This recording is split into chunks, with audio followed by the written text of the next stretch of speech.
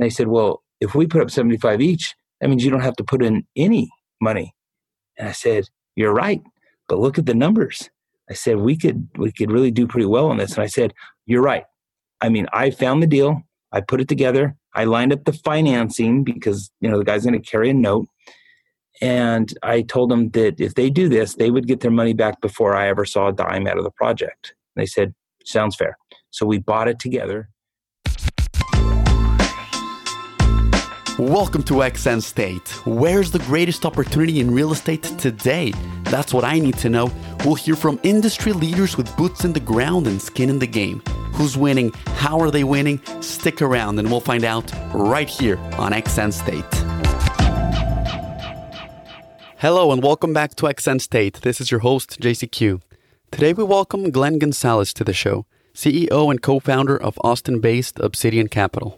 Glenn has over 30 years of real estate experience, a journey that began as a maintenance man and has led to ownership of over 4,500 apartment units throughout his investment career. Prior to founding Obsidian, Glenn spent many years working in multifamily and commercial property management with companies such as Equity Residential, Evergreen Management Group, Glacier Management, as well as Pacific Property Company, a value-add investment firm. This year, Glenn published his first book, From Maintenance Man to Millionaire, a fantastic read that we discuss in today's show. We also discuss the 3 things Glenn looks for in a multifamily project to identify opportunity, how he has been able to build equity in projects while having $0 in the bank, and how to find opportunities in a world that has been shaken by COVID-19. It was a pleasure and honor having Glenn on today's show. Thank you for tuning in to XN State. Without further ado, here is today's guest, Glenn Gonzalez. Welcome to the show, Glenn. It's a pleasure to have you here. How are you doing today? I'm doing great, Jorge. Thanks for having me. It's nice to be part of your show, and I'm looking forward to visiting with you today. I'm equally excited, and I know I have a lot of questions and a lot of stuff that I want to cover now that we have you here. So why don't we get right into it by hearing a little bit about your background and your journey in real estate and what it is that you do? Yeah, sure. Thanks, Jorge. Well, I've been in the industry about 30 years, and I started off in the industry while I was going to college, actually. And I started off as a maintenance man. So the apartments that we were living at, my wife at that time, she got a job as a leasing consultant. And she said, hey, they're really behind on the maintenance. Do you want to come and help them a little bit? And at the time I was a waiter while I was going to college. I was a server for the Marriott. And I said, sure, I'll come help. It was really cold. It was really hard. I saw the leasing agent, the manager, they're sitting in the office. They're talking on the phone and leasing apartments and taking people on tours. And the whole time I'm thinking, man, it's cold out here and this is hard work. I'd rather be doing what they're doing and talking on the phone and showing apartments. So one time the regional manager stopped and said, I stopped the regional and said, hey, I want to be a manager someday. She said, aren't you the maintenance guy? I'm like, yeah, I'm the maintenance guy. So anyway, long story short, I kind of got offered an opportunity to go and be a property manager after that. And I've been in property management for 30 years, but I came up through the ranks. I was a manager, then I was a regional manager. I grew with the company to become a director of operations. And then I left and went to a bigger company, a REIT, a real estate investment trust, and was a big regional with them for a while and got lots of experience. And then later switched off the property management side and went to the ownership side and got hired as an asset manager to oversee all these value add projects. The company was based out of Palo Alto, California, but I lived in the Pacific Northwest up in Seattle. And so I really got to see things from an owner's perspective, even though I wasn't the owner. I was an employee of the company, but it sure helped me gain a lot of experience. And then after I moved to Texas, I got into property management again, this time kind of as the president of the management company and also part owner. And that really opened a lot of doors for me as well and got really good at property management. And all that kind of led up to someday owning my own apartment complex. And then once I started buying my own apartment complexes, I grew the portfolio to about 4,500 units. And then we also had a property management company that I also owned and was the CEO of. And we managed about 6,000 units. So 4,500 were ours and 2,000 belonged to other owners that I didn't have any interest in. So, wow. I mean, it's been a journey, Jorge. Mm-hmm. I mean, the whole thing. Yeah. Yeah. So it seems to have been a very natural progression from property management to ownership in the sense that you already knew the business from the inside out. But I'm sure it was a challenge in terms of how you make the leap from property manager, I mean, originally from maintenance and then to property management and then to ownership of the assets ultimately. Yeah. How Yeah. did, can you tell us a little bit about how that went about? Jorge, I shared a bit of this in my book, the Uh-huh. Maintenance Man Millionaire book. Yeah, tell us And about it. Tell us about it. well, there's a story in there where I had the opportunity to kind of serve because I was donating my time to the apartment association. And I had a mentor. His name's John Gibson. And John was also on the board of directors for the apartment association. And I knew he was really smart. He owned a lot of apartments and he knew me from the operational side. I was an operator and he was an owner. And there were a lot of people in the room, but our personalities just really got along. And so I was looking at a deal in Tacoma and I said, "Hey, John, will you look at this and see, give me your opinion, tell me if it's a good deal." And he looked at the numbers and he said, "I think it's an okay deal." Like, an okay deal? Should I buy it? And then he said to me, "Glenn, I've got a better deal for you." I'm like, "You do?" And he told me about a 44 unit deal that he owned in a little town called Puyallup, Washington. And I went and looked at it. He said, "I'll sell it to you." He's like, "I'll even sell it to you on contract if you want to buy it." Like, "You'll be the bank?" He's like, "Yes." I'm What do like, you mean by selling it to you on contract? he acted as the bank. So I didn't have to go get a new loan. He carried the note back. Okay. So I'm like, "Oh, that'd be great." So I went and looked at it. And sure enough, it wasn't managed very well. There was lots of opportunities to fix all the problems. And he said, if you come up with $150,000, I'll carry a note back and you could buy this apartment community from me. So if you think about it, Jorge, that was 15 years ago, something like that. And $150,000 to a guy that had a W-2, I mean, I didn't have $150,000 in my checking account, but I knew there was a great opportunity to make some money on this small 44 unit deal.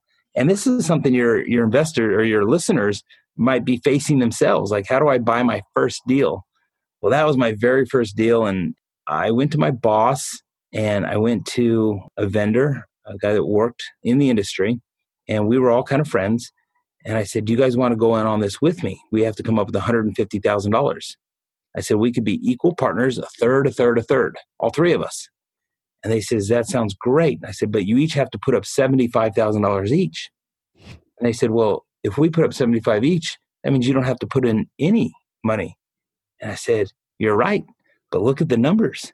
I said, we could really do pretty well on this." And I said, "You're right. I mean, I found the deal.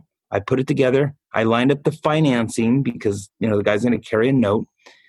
And I told them that if they do this, they would get their money back before I ever saw a dime out of the project." And they said, "Sounds fair." So we bought it together. We raised $150,000. We formed a little LLC in a partnership.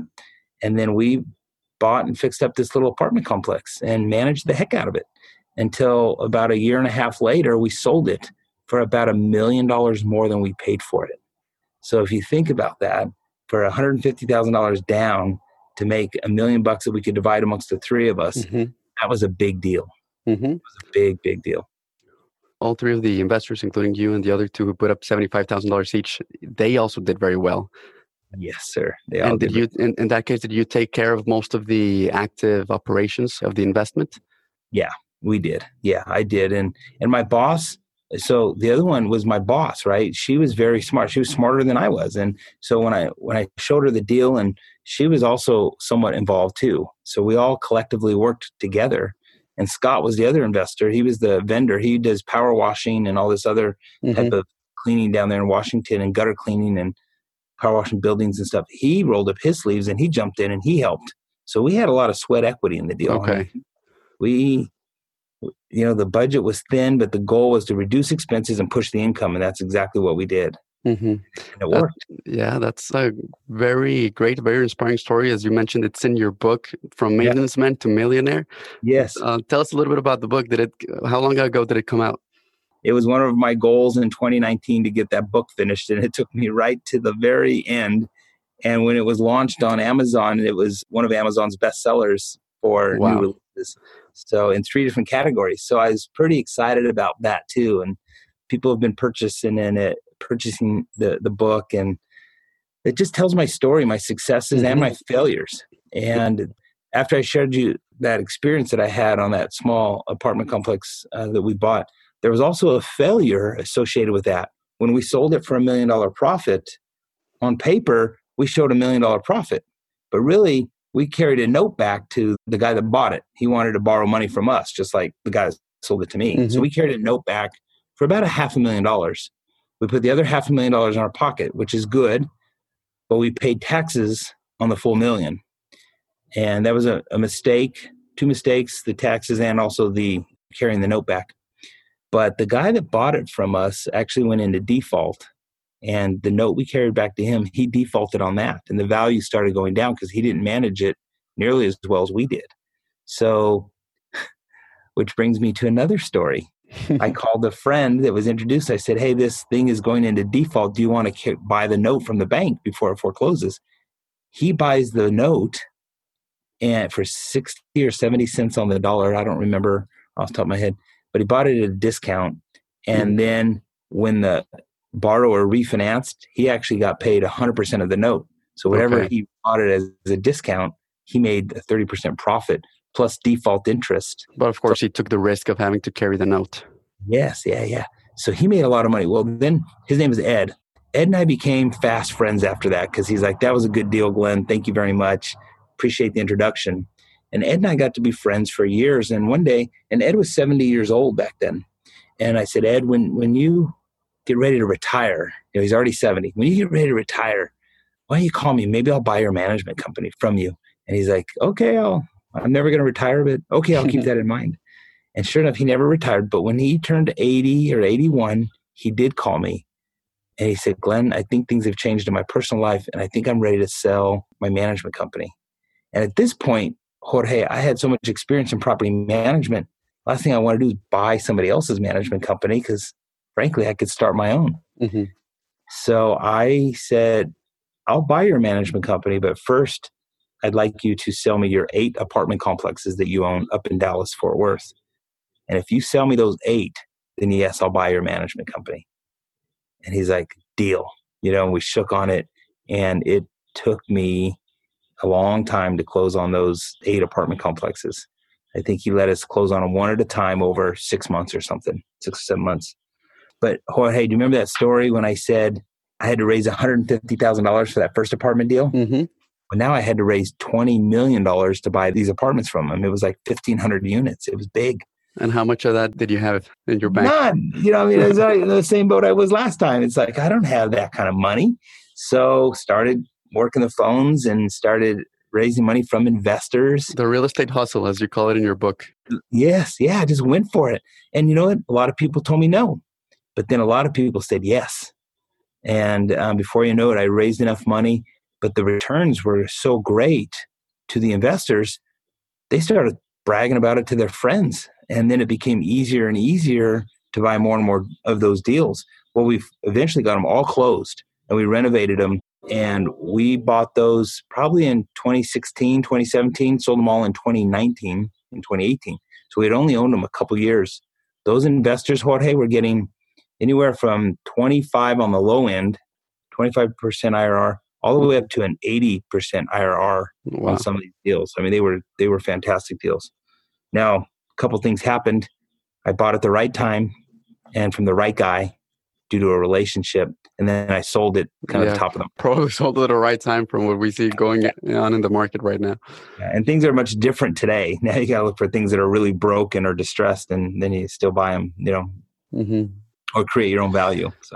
So yeah. You talk in your book a lot about your experience as a property manager, and that's sort of where the most of your experience is from, and where you have developed that sensibility that you have towards being able to look at an apartment building and seeing where the inefficiencies are and how you can increase the value of that asset. So what are some of the valuable things that you've learned in your experience that you look for in a property that you think that you can improve? Yeah, I've kind of narrowed it down to 3 things, really, that if you can find apartments that have one of these 3, you'll probably make some money. If you find one with all 3, you'll make a lot of money. But if the rents are below market, you could buy it and easily raise rents, right? So if the average rent is $1,000 and this owner didn't want turnover, he didn't want to raise rent, and he's only got them rented at $750, that's almost a no-brainer. Mm-hmm. You buy it. Then there's others that are like totally mismanaged, where the property has a bad reputation. They can't lease apartments. There's no made-ready product. The units aren't ready. If you can get them, mismanaged, then that's another gold mine. Sometimes those both occur, right? Mm-hmm. Property. And then the third thing is things that are like really just deferred maintenance or distressed with, people not investing the money to fix it up. And then it becomes overwhelming project to some owners where they're like, I don't even know where to begin. The roof is failing, the parking lot's failing, the siding is failing. And all those items can be fixed with money. Mm-hmm. So generally you get a big discount on really deferred maintenance properties. And you can make a lot of money on fixing any one of those three things: the rents, the mismanagement, or deferred. Okay. And that's been typical for many, many years. Well, in 2019 and 2018, the prices started going up and up so high that and everybody was picking over these deals, that the prices were going so high that you would actually have to find those that were mismanaged and low rent and deferred and do all three of those fixes just to make your money. Okay. So is that something that you've been seeing in the last few years?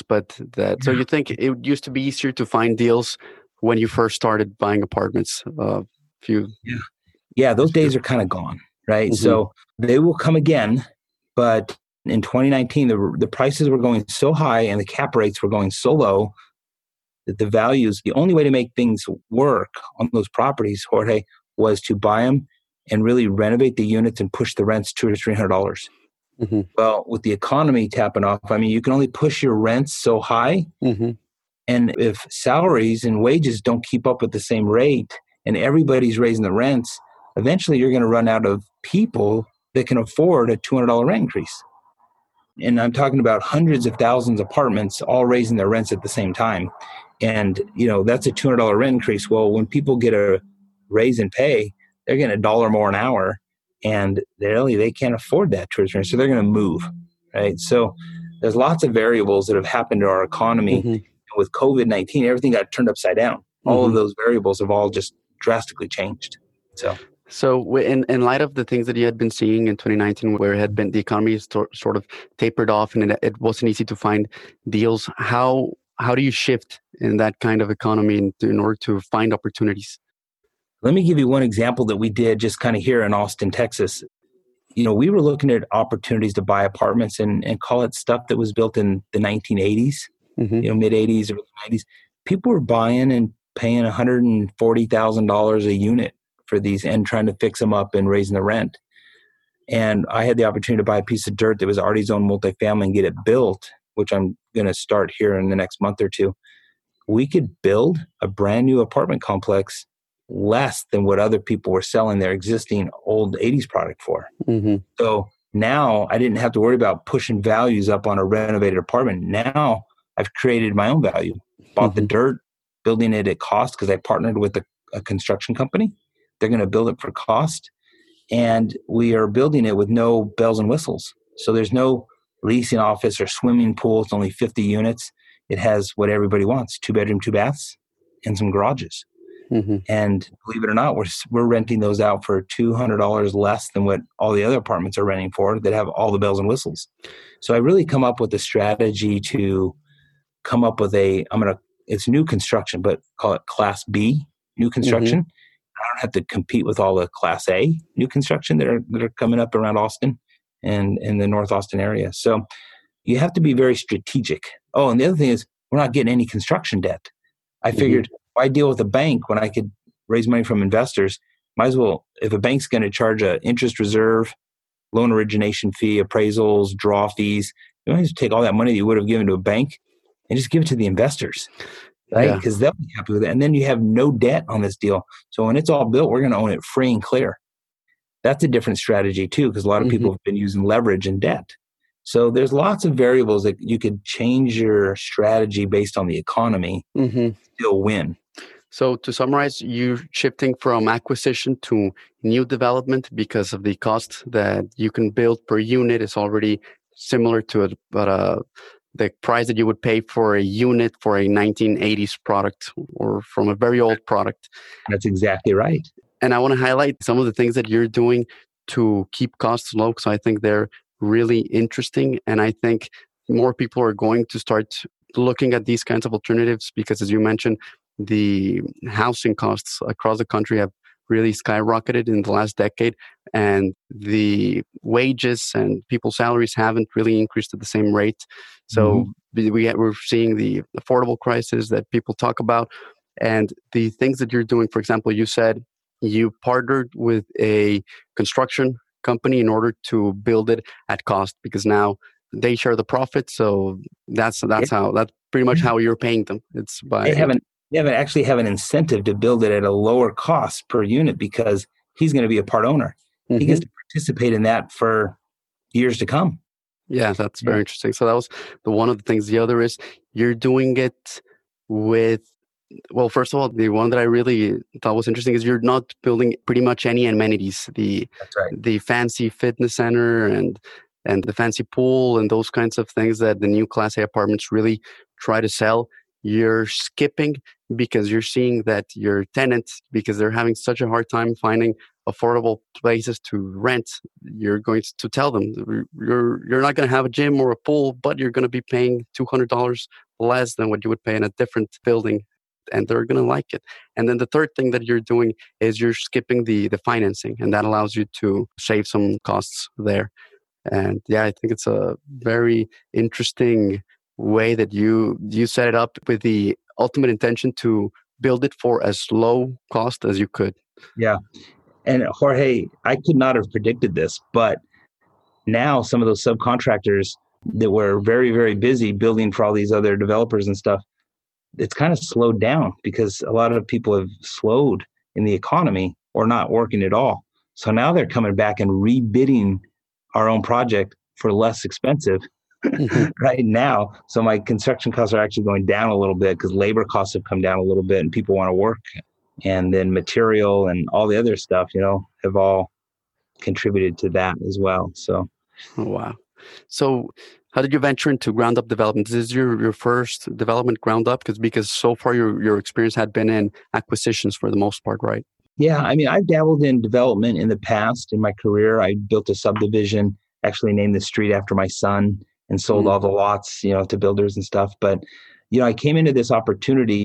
I was introduced to somebody that was selling the land, and he did not want to build the apartments on it because he's a cowboy, but it was zoned multifamily. I mean, the city zoned it for him, but he didn't want to build. So he sold it, and we did all the development, engineering, architectural stuff on our dime and got it through the city. So, and you haven't really faced any big challenges there in terms of new development. We actually hosted David, your partner, David Tupin, here on the podcast a few weeks ago, and we talked more into detail into the development aspect of the deal.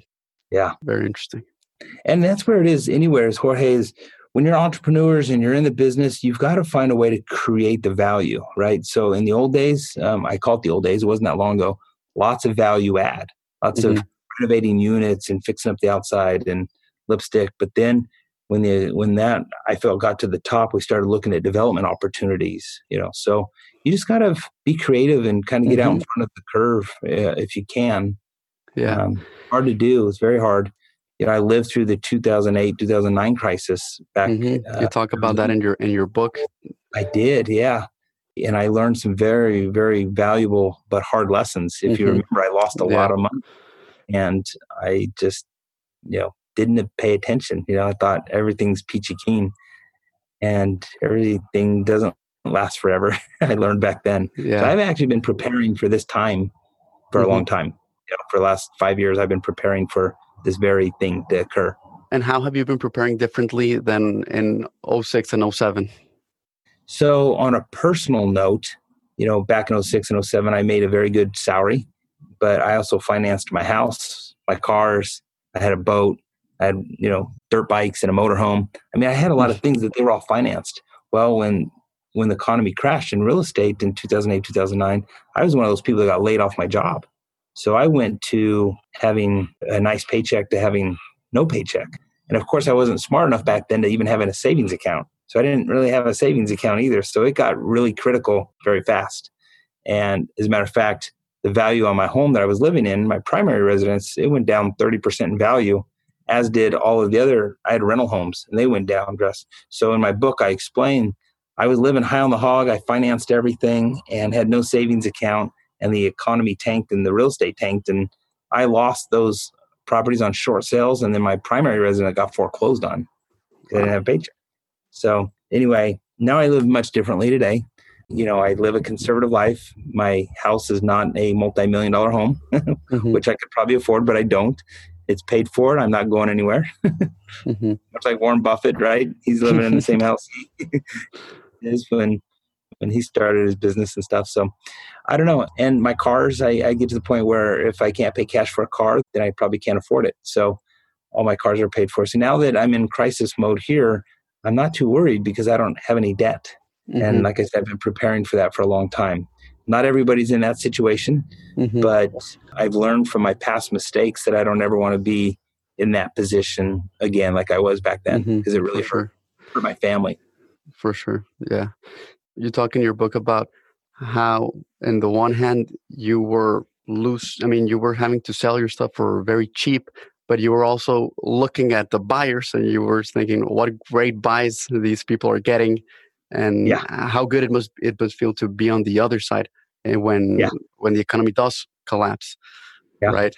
So and that's what I've been, like I said, I've been preparing for this time for a while. So I'm actually looking at deals right now. I'm looking at opportunities that get in front of me that are very distressed or upside down for some people. And there's a deal in Fort Worth that David and I are buying in our company, and we're probably going to pay cash for it. It's 170 units. It's way below value. It's an opportunity we can't really pass up. So we're going to go for it. Wow. And are you also going to raise the equity there from investors? Yes, so that one, I think we may have raised all the equity already on that deal. Okay. And there's a lot of bridge lenders that are not lending right now, but if you get a 30 or 40% leverage, everybody's lending. So the really smart ones that can get in with low leverage are still doing deals. So it's a very tricky time. Very, very tricky time. Yeah. And so what I want to ask you is, how would one run across opportunities in this time? Because we know that they're out there, but how do we come across them? Great question. I think right now it's going to come back to the relationships that you had with people in the industry. And I'll give you an example. A broker friend of mine called me and he's like, Glenn, this just hit my desk. These guys are upside down. They're bleeding. The lender's going to foreclose on them in about 30 days. And he paid $60,000 a door for this opportunity. And he's going to dump it for $40,000 a door for, 200 plus units. So I'm like, okay, give me 2 weeks, 3 weeks, and I'm going to see if I can raise all the money to close that deal in a very short amount of time. And you think about that. If somebody paid $65,000 a door for it, and it was a good deal then, if I get it for 40, when the economy stabilizes, it's probably going to be worth 70. So, just do the math, $30,000 profit on a couple hundred units. It's a lot of money. So he's going to make $6 million profit on that thing, or plus, Yeah. Yeah. And going back to your answer, it goes back to the real estate hustle that I hadn't heard that term before, but I read in your book and you called it, it's the making phone calls and shaking hands. That's what it is. And that's how a lot of the opportunities are found in this business. Yeah. And, people want to jump into this business right away, Jorge, and really make a lot of money. But, they see a lot of propaganda on the internet and commercials and get rich and do cash flow and all this other stuff. But it's actually a lot of work and takes a lot of time. If you remember that relationship to do my very first deal, it's because I was donating my time to the apartment association, and I had developed a relationship with my friend John. And we knew each other well enough where I could go to him and ask for his personal advice and opinion. Well, that relationship took a long time to build to get to that level of friendship. And he liked me. He could have sold that property to anybody he wanted to, and probably for more money. But he wanted to help me get started because he liked me. And then the friend Ed that I put that deal in front of on that discounted note, he later, a decade later, sold me 8 apartment complexes because we had a good working relationship. And same thing now, brokers are calling me to say, Glenn, you're the first one I thought of. I think this has got your name written all over it, because I know you could fix all this stuff. So relationships, Jorge, it just takes time, development. For a lot of people that want to get into it, they just need to partner on a small level with somebody like me or another sponsor that's done a lot. If they find deals, but they may be too intimidated to go buy 100 or 200 units. They could just say, hey, I found this great deal. I know it's a good deal.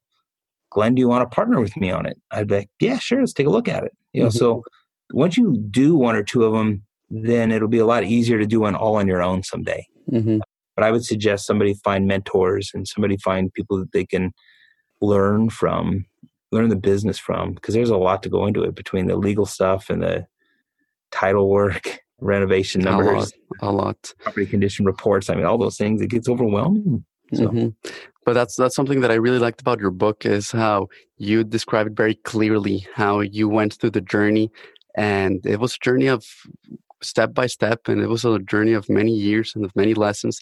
But ultimately, you learned the industry from the inside out, right? From the property management, and that's how you were able to now identify deals and bring the value that you bring to a development. Yeah. Do you remember my first chapter, Jorge? It's the value of you, right? I mean, start off the book is like, no matter what industry you're in, if you become just a master at your craft and you're really good at what you do, you've got a lot to contribute, not just to business, but to life and to other individuals. But if you're good at it, you're valuable. You are valuable. And I kind of dive into that right at the very beginning, because people don't think they have a lot to contribute, but they really do. Yeah, and I really appreciate that, Glenn. Are you ready, Glenn, for a quick fire round where we ask you some quick questions? Let's do it. Yeah, let's jump in. Awesome. What's your favorite book that we likely haven't heard of? Oh, you probably heard of Who Moved the Cheese? Have you heard that book? Yeah, but tell us about it. It's a really good one. Yeah, that's a really good one, because it's just about change all the time. And I think the world's constantly changing around us, and it's a fun read. There's another one that I read that's called Zap. I forgot the author, but it's called Zap, Z-A-P-P. Okay. And it talks about how to empower the people around you. Power of empowerment. It's pretty powerful. And the first one, just to clarify, it's Who Moved Your Cheese? Oh, yeah. Who moved your cheese? That's a good one. Right. Who's a person that you look up to the most in real estate? In real estate? Yeah. First, I was going to say the Lord, because he owns more real estate in the whole world. He owns the whole world. Gosh, that's a great question. I do have a couple of really big mentors. John was my first mentor and actually got me going.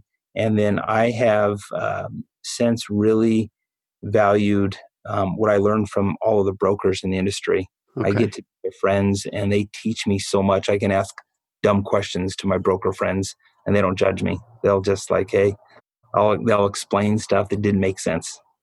Yeah. That's awesome. What's, Glenn, a parting piece of advice that you would like to give our audience? I would like to suggest that you just do the right thing. Do the right thing. And can I share an experience that I had? Of course, I'd love to. You might have read it. It's in the afterword on my book. And it was written by a broker, Al Silva, actually. He wrote it. But he had brokered a deal. I was selling an apartment complex, and a buyer was buying it. And right in the middle of the transaction, about a week before it was supposed to close, the chiller completely died. The chiller provides all of the, heating and air conditioning and stuff, and they're big pieces of equipment and very expensive, and it died. And I could have done one of two things. I could have just put a Band-Aid on it and tried to temporarily fix it, because he was already past his due diligence. The buyer, he was already ready to close. And I wanted to just replace it and get him a new one. And my business partner at the time, he was not keen on that idea. He's like, I don't know. The guys can't come back. He can't back out. Just put a Band-Aid on, fix it. It just doesn't feel right to me. So I called the broker and I said, you know what? I'm going to buy this guy a new chiller. I'll put 50% down now. I'll order it. I'll put the other 50% in an escrow account at closing, so he has the money to pay for it after closing, because there's no way it could have got fixed before closing. So I offered that, and he could not believe, the buyer could not believe that I would do that right before closing, to spend that kind of money to buy something for somebody else. And then just fast forward, I was at a conference, and I was sitting in a group of about 20 people, and they were all going around introducing themselves, Jorge. And some guy across from me, it was his turn to stand up and introduce himself. And he said, I don't want to introduce myself. He's like, my name's Tim. I want to introduce that guy over there. And then I looked up, he's pointing at me. And I'm like, do I know this dude? I'm like, I don't recognize him. He's like, I want to tell you about that guy. And then he said, I was getting ready to buy a deal. My chiller broke, or his chiller broke. And he bought me a new one right before closing. And he's like, who does that other than that guy sitting right there? I'm sitting in the same room with him. Can you imagine what that conversation would have been like had I sold him a broken chiller right before closing? So I think in this industry, if we just take the time to do the right thing, it'll pay dividends over time. And that's what I would suggest your listeners to. Just do the right thing. That's a phenomenal piece of advice, Glenn. Thank you for it. And yeah, I did read that in your book as well as other great stories. It's pretty moving. You have some pretty moving stories in there as well. Yeah. Thank you. There were some that brought some people to tears, and there were some people that laughed at my mistakes that I made in life, so it should be a fun read. It's on Amazon. Anybody can go onto Amazon and just type in Maintenance Man to Millionaire, or they could type my name, Glenn Gonzalez. It'll pop up. And if I ever come across any of your listeners, I'll even sign the book for them. I feel perfect. So proud of it. It's kind of cool. Perfect. Yeah, I highly recommend it to anyone to get it on Amazon, From Maintenance Man to Millionaire. Glenn, it's been a pleasure to have you here. Thank you very much. How can people get to know more about you other than buying the book? If they want to reach out with some questions. Thank you, Jorge. It's Glenn with 2 N's at obsidiancapitalco.com. And people can email me directly and I'll be more than happy to respond. And thank you for having me on your show. It's been a lot of fun. Thank you, Glenn. It's been a pleasure.